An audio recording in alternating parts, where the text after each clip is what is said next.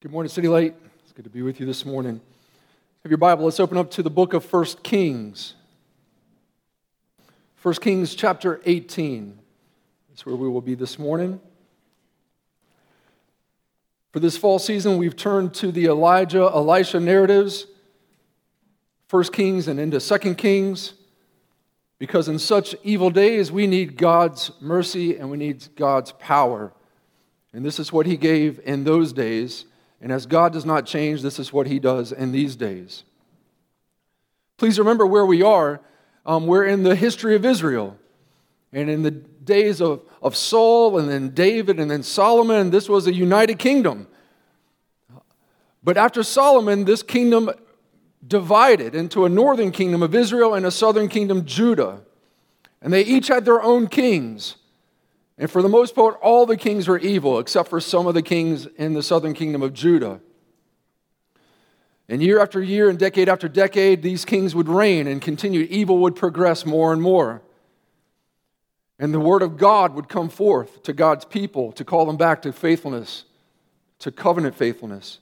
So Elijah was sent to King Ahab with the word of the Lord at the beginning of chapter 17 to declare a drought.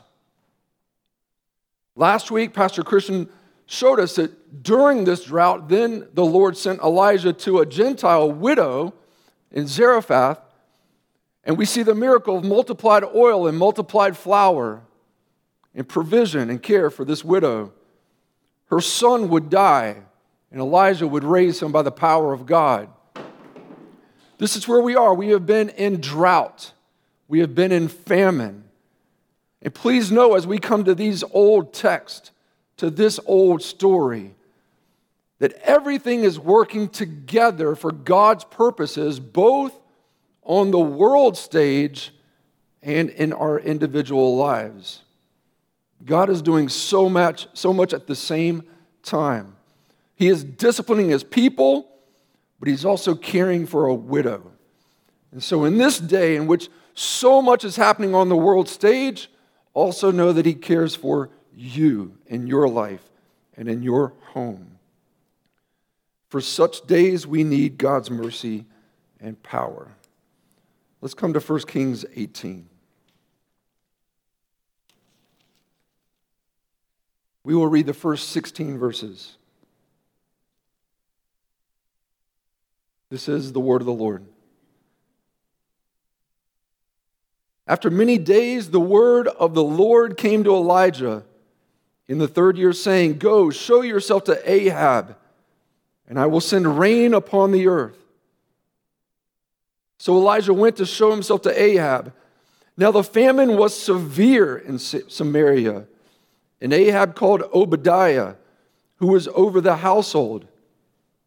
Now Obadiah feared the Lord greatly, and when Jezebel cut off the prophets of the Lord, Obadiah took 100 prophets and hid them by 50s in a cave and fed them with bread and water. And Ahab said to Obadiah, "Go through the land to all the springs of water, to all the valleys. Perhaps we may find grass and save the horses and mules alive, and not lose some of the animals." So they divided the land between them to pass through it. Ahab went in one direction by himself, and Obadiah went in another direction by himself. And as Obadiah was on the way, behold, Elijah met him.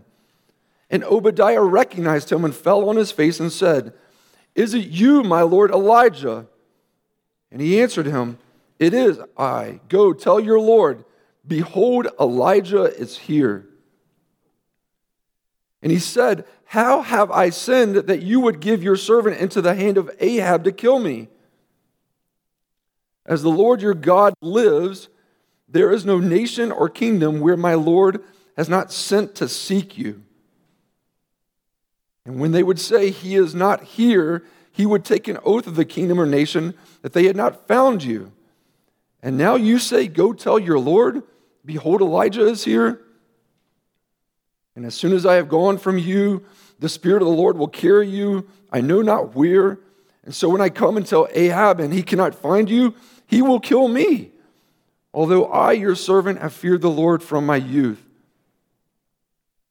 Has it not been told, my Lord, what I did when Jezebel killed the prophets of the Lord, how I hid 100 men of the Lord's prophets by 50s in a cave and fed them with bread and water? And now you say, go tell your Lord, behold, Elijah is here, and he will kill me. And Elijah said, as the Lord of hosts lives, before whom I stand, I will surely show myself to him today. So Obadiah went to meet Ahab and told him, and Ahab went to meet Elijah. We will pause there this week in God's Word and wait to go to Mount Carmel next week. Famine in the land. Look back at the first verse in 2. Many days the word of the Lord came to Elijah in the 3rd year. It is now time to go show yourself to Ahab. The famine was severe. For everything there is a season and a time for every matter under heaven. There's a time for drought, and there's a time for abundant rain. There's a time for private workings, and there's a time for public witness. For the past years, Israel has been experiencing famine. And in the times and seasons of our life, even this year, this week as we've experienced the crisper air and the change of seasons, the question must be asked us, do we know the season of our life that we're in right now? Do we know the season of our land in this time? Water is essential for life. And in the wonder of God's creation, we are the only planet in our solar system where it exists in all 3 states of matter, solid, liquid, and gas. And this works in water cycle to rain upon the land, even upon the just and the unjust. And yet by God's decree that created this, God's decree can dry it up. And so for these past 3 years, there has been no rain or dew in Israel. How many of you have been in severe drought before, severe famine? I doubt many of us. The most that we've ever had are some water restrictions, like don't water your lawn or don't wash your car. The biggest inconveniences we've had is like, oh, I can't get that particular fruit at the grocery store this year in abundance. We don't know what it's like to have drought and famine and to be scouring for survival. But this is what daily life was like in Israel at that time. But why? It was because of a drought of God's people being faithful to God. For decades, they had been unfaithful to God. There had been a drought of faithfulness to God. Ahab himself, chapter 16 records, he was the son of Omri, and he did evil in the sight of the Lord more than all who were before him. The evil is accumulating. The evil is progressing. There's a drought of faithfulness, of worship unto God. And so God sends a famine upon the land. This is the judgment of evil, and this is the discipline for God's people. And everyone was suffering. Starving. Dying. Would God's people repent, especially Ahab? What's life like in our land today? Are we just so well watered in faithfulness unto God? Is this how we would characterize the American church? I've told you, I feel like we've become, there's been an accumulation and progressiveness of worldliness. And even in a survey released this past week or two by Ligonier, their annual survey, the state of theology in the church today, here's what evangelicals responded with. Those who say, yeah, we're Christian, and really Bible-believing Christians. To the question, Jesus is a great teacher, but not God. What did self-identified evangelicals, 30% said they disagreed with it, or they agreed with that statement. 30% of those evangelical respondents said, Jesus is a great teacher, but not God. Well, now we're down to 70% evangelicals. God accepts the worship of all religions. 42% of self-identified evangelicals agreed with that statement. We're now down to 58. Everyone sins, but most are good by nature. 46 agreed with that statement. The state of our church. Do not be deceived. God is not mocked. The time of judgment is to begin at the household of God. 1 Peter 4:17. So there is a famine in our land, and now there's going to come a famine as God's common grace retracts from us. And we are handed over to the lust of our hearts. There's a famine of saving grace. How many baptisms have we been to these last couple years? How many stories have you heard of someone coming from darkness, the domain of darkness, to light these past years? In this day, there's a famine and there's progressivism. We're ignoring and revising the past. This is what I read this past week. Once again, my illustrations are weekly. 63% of millennials and Gen Z don't know that 6 million Jews died in the Holocaust. In the ignoring and the revising of the past, our younger generations don't even know the horrors there, and we're just being handed over to the lust of our hearts. Cultural strife, psychological spiraling, social unrest. I said 2 weeks ago, we're living in a Romans 1 moment. Every generation is living into it to some degree. We're feeling it. Although we know God, we have not honored him as God or given thanks to him. We have become futile in our thinking and foolish in our hearts. Therefore, God is giving us to the lust of our hearts, to dishonorable passions and debased minds. There's a famine here. And in 3 years into a famine, when everyone's just trying to survive, is anyone in Israel, especially King Ahab, calling out to the Lord? Or are we just trying to get by through each day, hoping normal returns? And in our day, are we just hoping normal returns, or are we calling out to the Lord? King Ahab has been confronted by God's word through Elijah, but he is not repenting. I'm telling you, and the Lord he's in the details. He cares for Elijah by the brook. I mean, ravens are delivering food to him. He's then sent to a widow when the brook dries up. He's caring for this widow to show that God's heart is even for the nations. Not just the nation, people, individuals. But now the word of the Lord comes again. Go show yourself to Ahab, and I will send rain upon the earth. Everything happens by God's word, in God's timing, for God's purposes. So for such evil days as these, we need God's mercy and power. Verse 3. Ahab called Obadiah, who was over the household.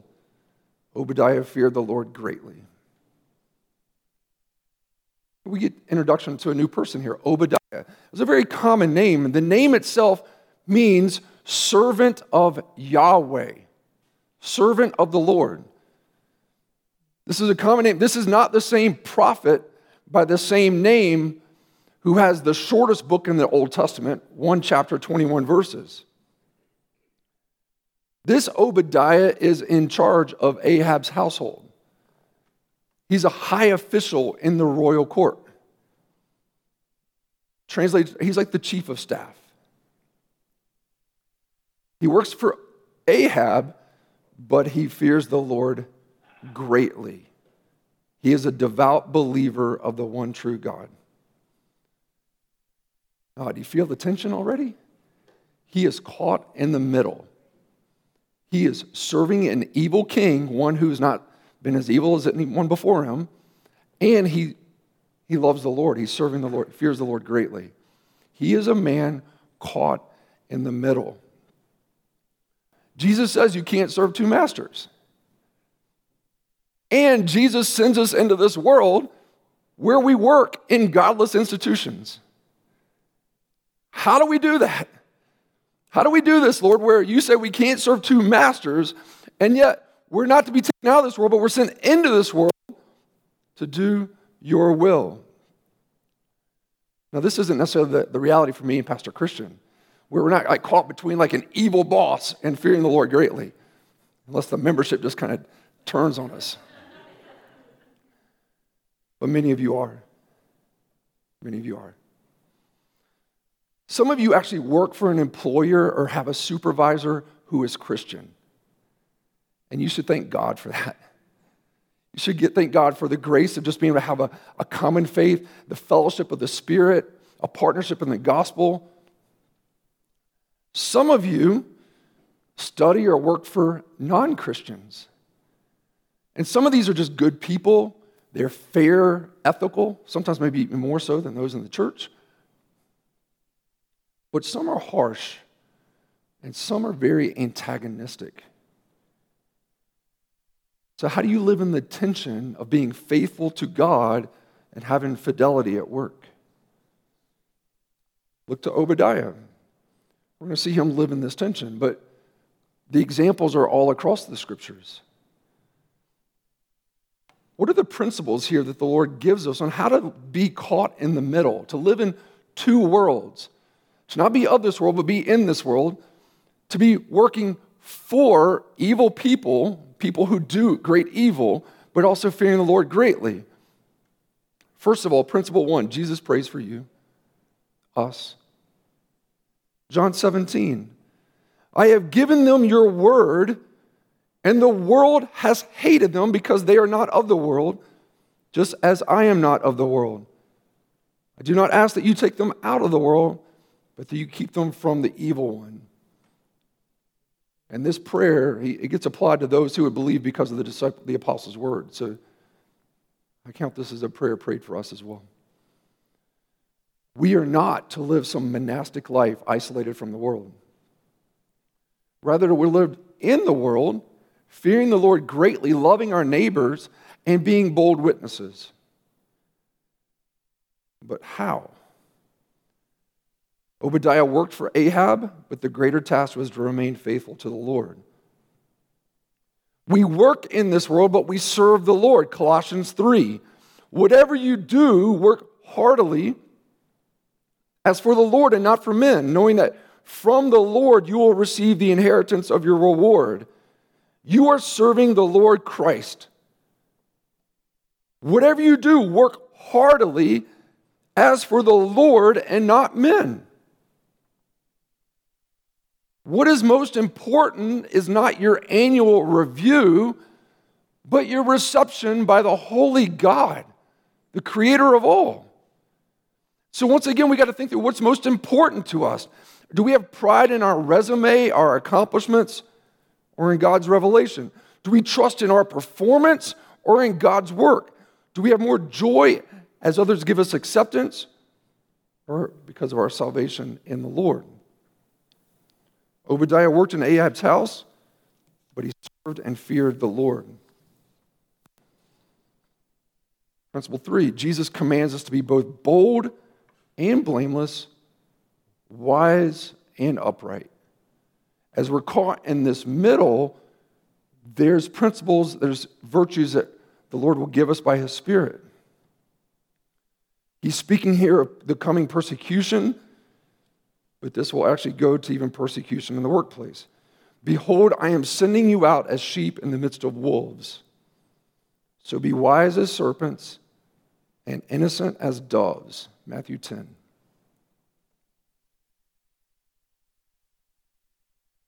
Illustrate that for me, Derek. Easy. All the way across the scriptures. Exodus 1. These Hebrew midwives, do you remember? They feared the Lord, but they were caught in the middle because Pharaoh is now telling them they want to do population control. kill the Hebrew baby boys that are born. They were caught in the middle. So how do you be wise as a serpent, but also innocent as a dove? They didn't kill the boys. But then when Pharaoh comes, the midwives said to Pharaoh, because the Hebrew women are not like the Egyptian women. They are vigorous and give birth before the midwife can even get to them. So God dealt well with the midwives, and the people multiplied and grew very strong. How did Israel become great in the land of Egypt? By unnamed midwives in the scriptures, because they feared the Lord greatly and were wise as serpents and innocent as doves. The book of Daniel, we're now in exile to Babylon, but Daniel and the other youth resolved themselves not to eat the king's food. Those in charge, the middle management, those in charge of Daniel and the youth are now fearful. I got to keep you healthy and ready to go before the king. He's going to hold me responsible if you guys look weak and sickly. And Daniel said, let us only just eat water and vegetables for a set time. And let's see what happens. And at the end of 10 days, it was seen that they were better in appearance and fatter in flesh than all the youths who ate the king's food. And some of you nutritionists are probably like, yeah, that's because of all the carbs and sugars and just cleaned it out. Third, while Paul was persecuted and imprisoned in Rome, who supported him? Philippians 4:22 says this, those who belonged to Caesar's household. Once again, unnamed people in the scriptures, but these are people who were caught in the middle, working for Caesar, but supporting the apostle. Such is oft the course of deeds that move the wheels of the world. Small hands do them because they must, while the eyes of the great are elsewhere. We're all trying to be great, but it's those who take the low position, who are the servants of all, who come with the faith of a child. These are the ones who are moving the wheels of the world in God's kingdom. How are you facing conflict? Are you experiencing this? Some of you may not be feeling, but some of you are. How are you experiencing being caught in the middle, and there's conflict here, and there's temptation here? How are you being tempted to be unethical in your dealings in the workplace? To be compromising in your convictions? Or to be complicit in wickedness? Just passive, just complicit. Cowardly in your stands, or hypocritical in your faith. This is the warning of Jesus. What good is it if someone gains the whole world and yet loses or forfeits their own self? Whoever is ashamed of me and my words, the Son of Man will be ashamed of them when he comes in his glory and in the glory of the Father and of the holy angels. What's our Monday to Friday life look when we feel caught in the middle? We work in this world, but we're serving the Lord. How is Obadiah going to handle this? Verse 4. Jezebel cut off the prophets of the Lord. So Obadiah took 100 prophets, hid them by 50s in a cave with bread and water. Jezebel. This was the foreign woman whom Ahab married. There's nothing wrong against cross-cultural marriages and such, but what came with her was this domineering woman who politicked to have her god, Baal, have equal standing with Yahweh for the worship of the people. Jezebel, even when I say that name, how many baby Jezebels have we welcomed into? That word, that name comes with now a connotation. In the book of Revelation, to the letter of Thyatira, this is the letter Jesus sends to them. But I have this against you, that you tolerate that woman Jezebel, who calls herself a prophetess and is teaching and seducing my servants to practice sexual immorality and to eat food sacrificed to idols. Jezebel, that's symbolic of a person or a group of people who are leading God's people astray, a Jezebel spirit. In the mid-1500s, John Knox, in the English Reformation, you know what he called Mary Tudor? Bloody Mary? Jezebel. You know what he called Mary Stuart, Queen of Scots? Jezebel. Do you want me to name political leaders from here? No, we're too nice. We're too sanitized. Derek, no, those are just for... Well, use it in a sentence for me, Derek. Okay. Netflix is so Jezebel. I can just talk to the institution or the product. Are we ready to go names yet? Jezebel was cutting off the prophets of the Lord. Food and water were scarce. Commodity prices were probably out of sight. And he still was able to provide for 100 hidden prophets against the murderous rage of an evil king and queen, while managing the daily duties of Ahab's household. See, in the secular world, if we want to use that word, Ahab had skills of administration that got him promoted to be chief of staff. But now in this sacred realm, the kingdom of God, he served the Lord with these same aptitudes to care for the prophets of the Lord. It was the same person, Obadiah, with the same aptitudes working in both realms. And too often we are so tempted to separate these realms, sacred and secular, weekday and Sunday, and home and church, or home and work and church. We did that for generations. That's why we had a Protestant Reformation. We had to bring those back together to see that we love the Lord our God with all of our heart, mind, soul, and strength, to bring our worlds back together, to cast down this secular sacred divide, to reclaim this doctrine of the priesthood of all believers. The priesthood of all believers did not make everyone into church workers. Rather, it turned every kind of work into a sacred calling. That's Gene Veith in a book called God at Work, Your Christian Vocation in All of Your Life. We love God and we love our neighbors in our work. Please don't equate work just meaning employment. Work is also our employment, but it's all that we do in our home, in our church, in our workplace, in our society to love God and love neighbor, if I'm just make it that simple. How has the Lord gifted you, equipped you? You have experiences, talents, desires. How are you shaped? These are marketable. You can put them on your LinkedIn. You can get them on a resume. But they are purposeful for the service of the Lord.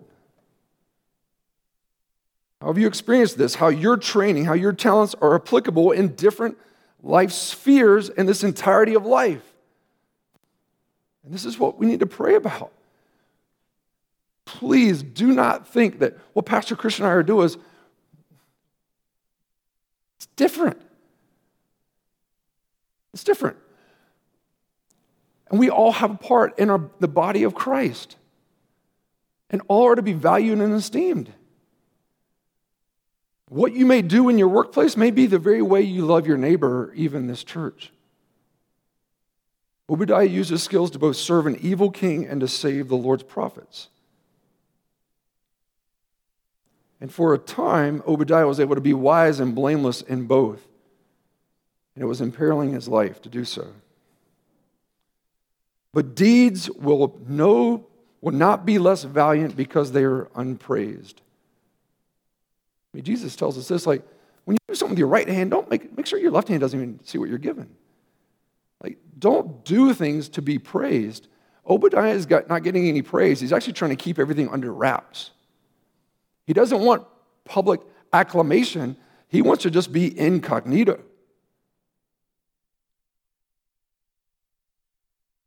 And in the last chapter, last week with Pastor Christian, the Lord used extraordinary, miraculous means to provide for Elijah and the widow. I mean, somebody said that, we got DoorDash by ravens, like dropping food by the brook.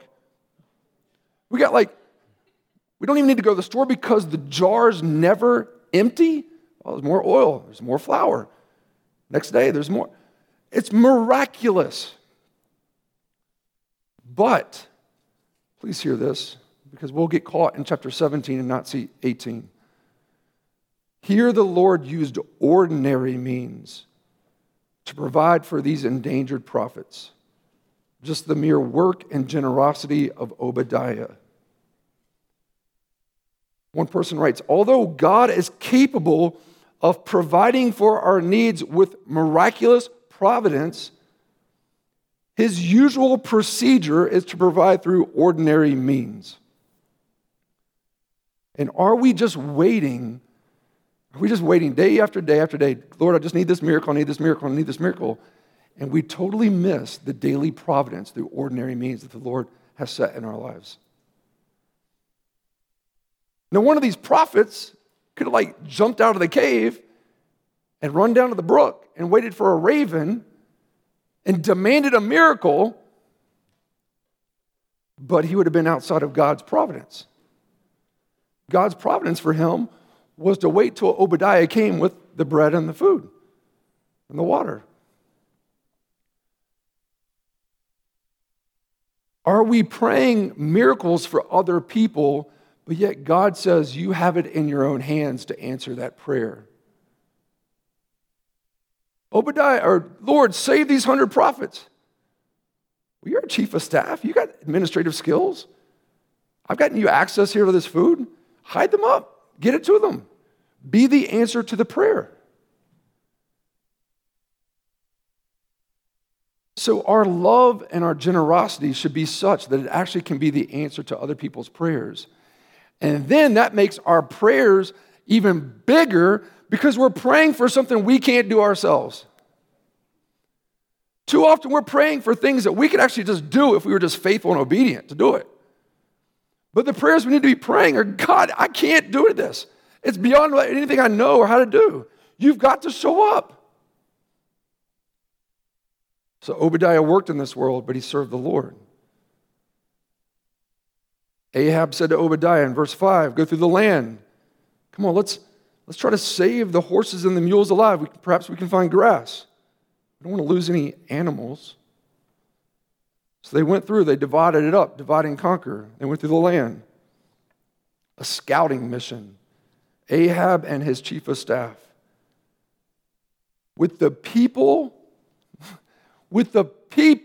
suffering from drought, their king is out looking for grass to save the animals. And we want to care for God's creation. But these are image bearers of God who are suffering. And their king is not himself leading in repentance and calling out to the Lord.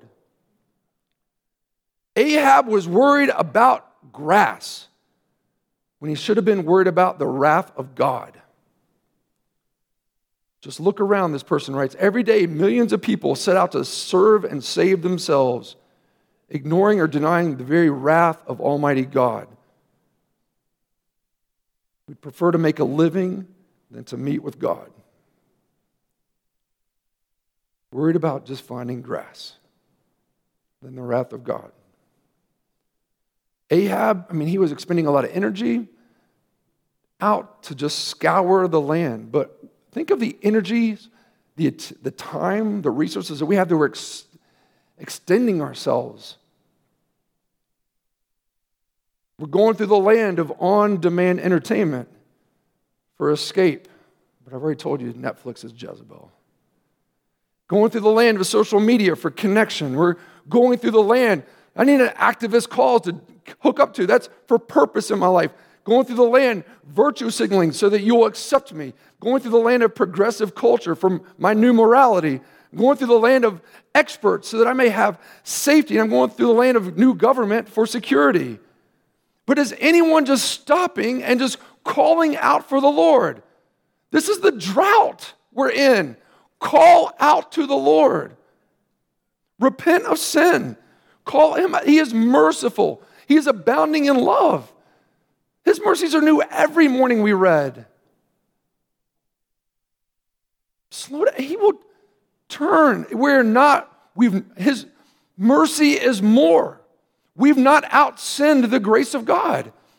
So even though we've been fools and hypocrites, we sing about, we've gone too far out, we can always stop where we are and cry out to the Lord. Obadiah knew this. He knew what to look for, and even before Jesus said it, Obadiah was seeking first the kingdom of God and his righteousness. All these other things will be added. Verse 7, Obadiah was on his way, but behold, Elijah met him. Obadiah recognized him, fell on his face, and said, "It is you, my Lord Elijah." There was honor, recognition, esteem there given to Elijah. And he answered, "It is I. Go tell your Lord, behold, Elijah is here." I want to tell you, Obadiah is caught in the middle. He's been caught in the middle between Ahab and Yahweh, the Lord. But now he's going to feel being caught between Ahab and Elijah. Ahab's been scouring everywhere looking for Elijah. And you know where he's been? In pretty much his own backyard. The Lord has miraculously hid Elijah for these past years. Ahab can't find him. And now he just suddenly appears to Obadiah, his servant. And Obadiah tells me, "You know who I am, right? I've hidden the prophets." But Obadiah is now it's a different time now. We've been doing private workings, secret workings here to save these prophets. But now comes this man, Elijah, on the scene, and it's going to get real. And it's going to be hard to just manage this. The time of private calculation is coming to an end here. The time of public confrontation is now here. Those with ears to hear, did you hear what I said? Private calculation is there for a season. There's things to be done. There's a time and a season for everything under heaven.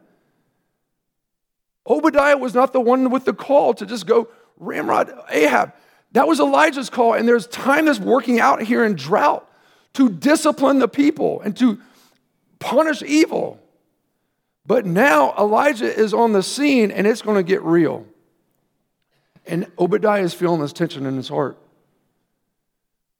Verses 9 all the way down, he says, but here, Elijah, if I go and tell him, he needs to be looking everywhere for you. But if I go, man, the Spirit of the Lord is just going to take you somewhere, and then I'm going to be left high and dry, and then he's just going to kill me.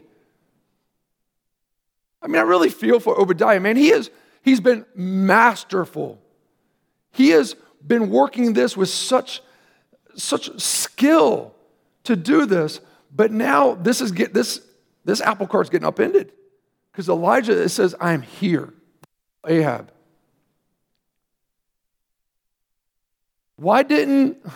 As they're in different places, why didn't the Lord just have Elijah go and meet Ahab? Because the Lord has a work he wants to do in Obadiah's heart. Obadiah's got to now wrestle this. I've controlled this. My heart's been genuine. I've been doing well. I'm trying to honor and fear the Lord. He's been doing good work.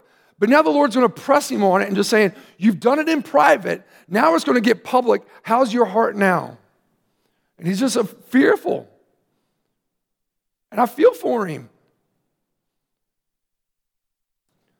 What will happen? I mean, is the Spirit of the Lord, he almost doubts God's care. Is the Spirit of the Lord just going to take you away and I'm going to be left to the wrath of Ahab? For some time, Obadiah has been managing public service or private service. But now it's time to go public. There's a time for private workings, but now there comes a time for public witness. Friends, there is a time to just be in your prayer closet, to just relish in the Lord. There's times to do and work in generosity that no one sees and no one praises. But he's also sitting us to be witnesses by the power of his Spirit even in such evil days. With the progression of evil in our days, we're not going to be able to be such private disciples of Jesus. We're going to be ashamed of Jesus in this day so that we can gain the world's acceptance, but so lose our soul and him be ashamed of us in his coming? Now is the time for more public witness and prophetic voice, no matter the cost. How do you see this happening today? Are we going to be fearful for our lives, our reputations, our livelihoods, or are we going to be faithful to Christ? Verse 15, Elijah said, "As the Lord of hosts lives, before whom I stand, I will surely show myself to him today." Obadiah has hidden the prophets from Ahab and Jezebel, but the history of God's prophets is a history of persecution. What do prophets do? Prophets have to come on the scene with God's word to call people to faith and repentance.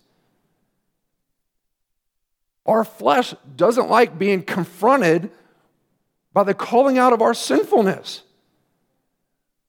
So the history of God's prophets is a history of persecution because prophets are usually met with rejection and hostility, dismissal, and even martyrdom.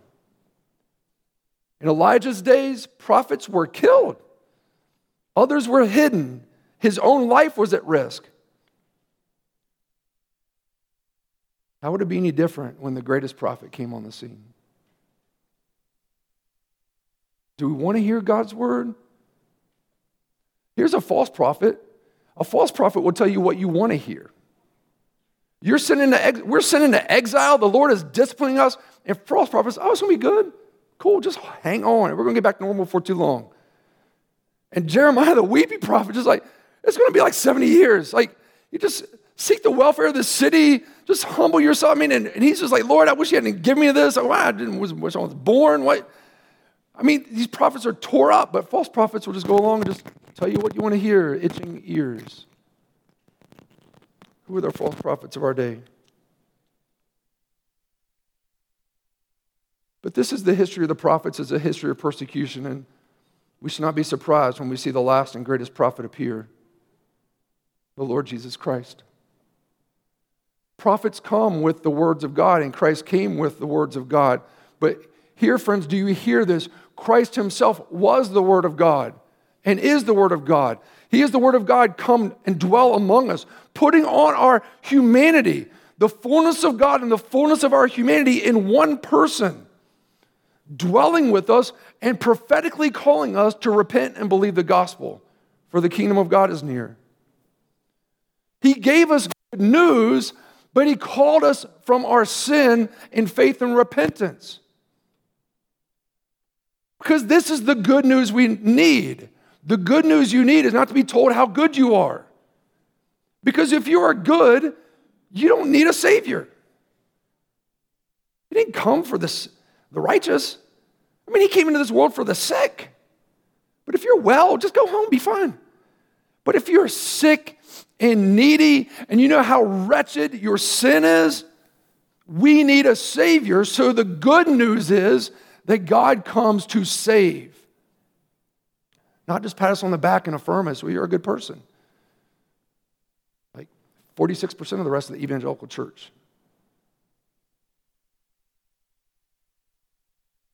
And you know what we did to him, to this prophet? As he spoke words which were hard, words which didn't make sense, otherworldly words that confronted our sin. You know what we did? We killed him. We crucified him. It's just such evil against the Son of God. And he did it willingly with joy set before him, because even our act of evil against God's prophet, capital P, was actually the eternal plan of God working out. What we intended as for evil against Jesus, God intended for good for so many. This is our salvation. The one who didn't deserve death, he died in our place. The one who had no sin, he took sin debt upon him. So that in his death, that wrath of God is now satisfied. That justice is now satisfied so that his righteousness now becomes my righteousness. I'm forgiven of my sin. And in raising from the dead, he is Lord, victor over sin, death, and evil, now sitting at the right hand of God. That's the prophetic word we need to hear again, the power of the gospel. And do you believe it? Or would you rather some different message this day and in this time? Verse 16, Obadiah went to meet Ahab and told him. And Ahab went to meet Elijah. Obadiah was initially fearful, but he did obey God's word. And you may be fearful for what God's calling you to. You've been living in the middle, in the very place the Lord has put you, in the very place God has gifted you. And you've done it, and you're working in the world as under the Lord, and you're fearing Him, and you've done it with faithfulness. But I'm telling you, there's a time for that. And you do it. We'd love to just pray, we could just live quiet, peaceable lives. That's a good prayer. But this is a day, be careful. Why didn't he just go straight to Ahab? Because God was after Obadiah's heart. And I think God is after our hearts this day.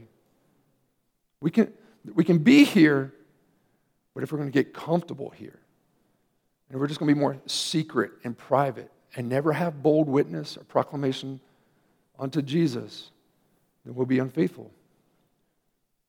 We work in this world, but we serve the Lord. There's a time for private workings.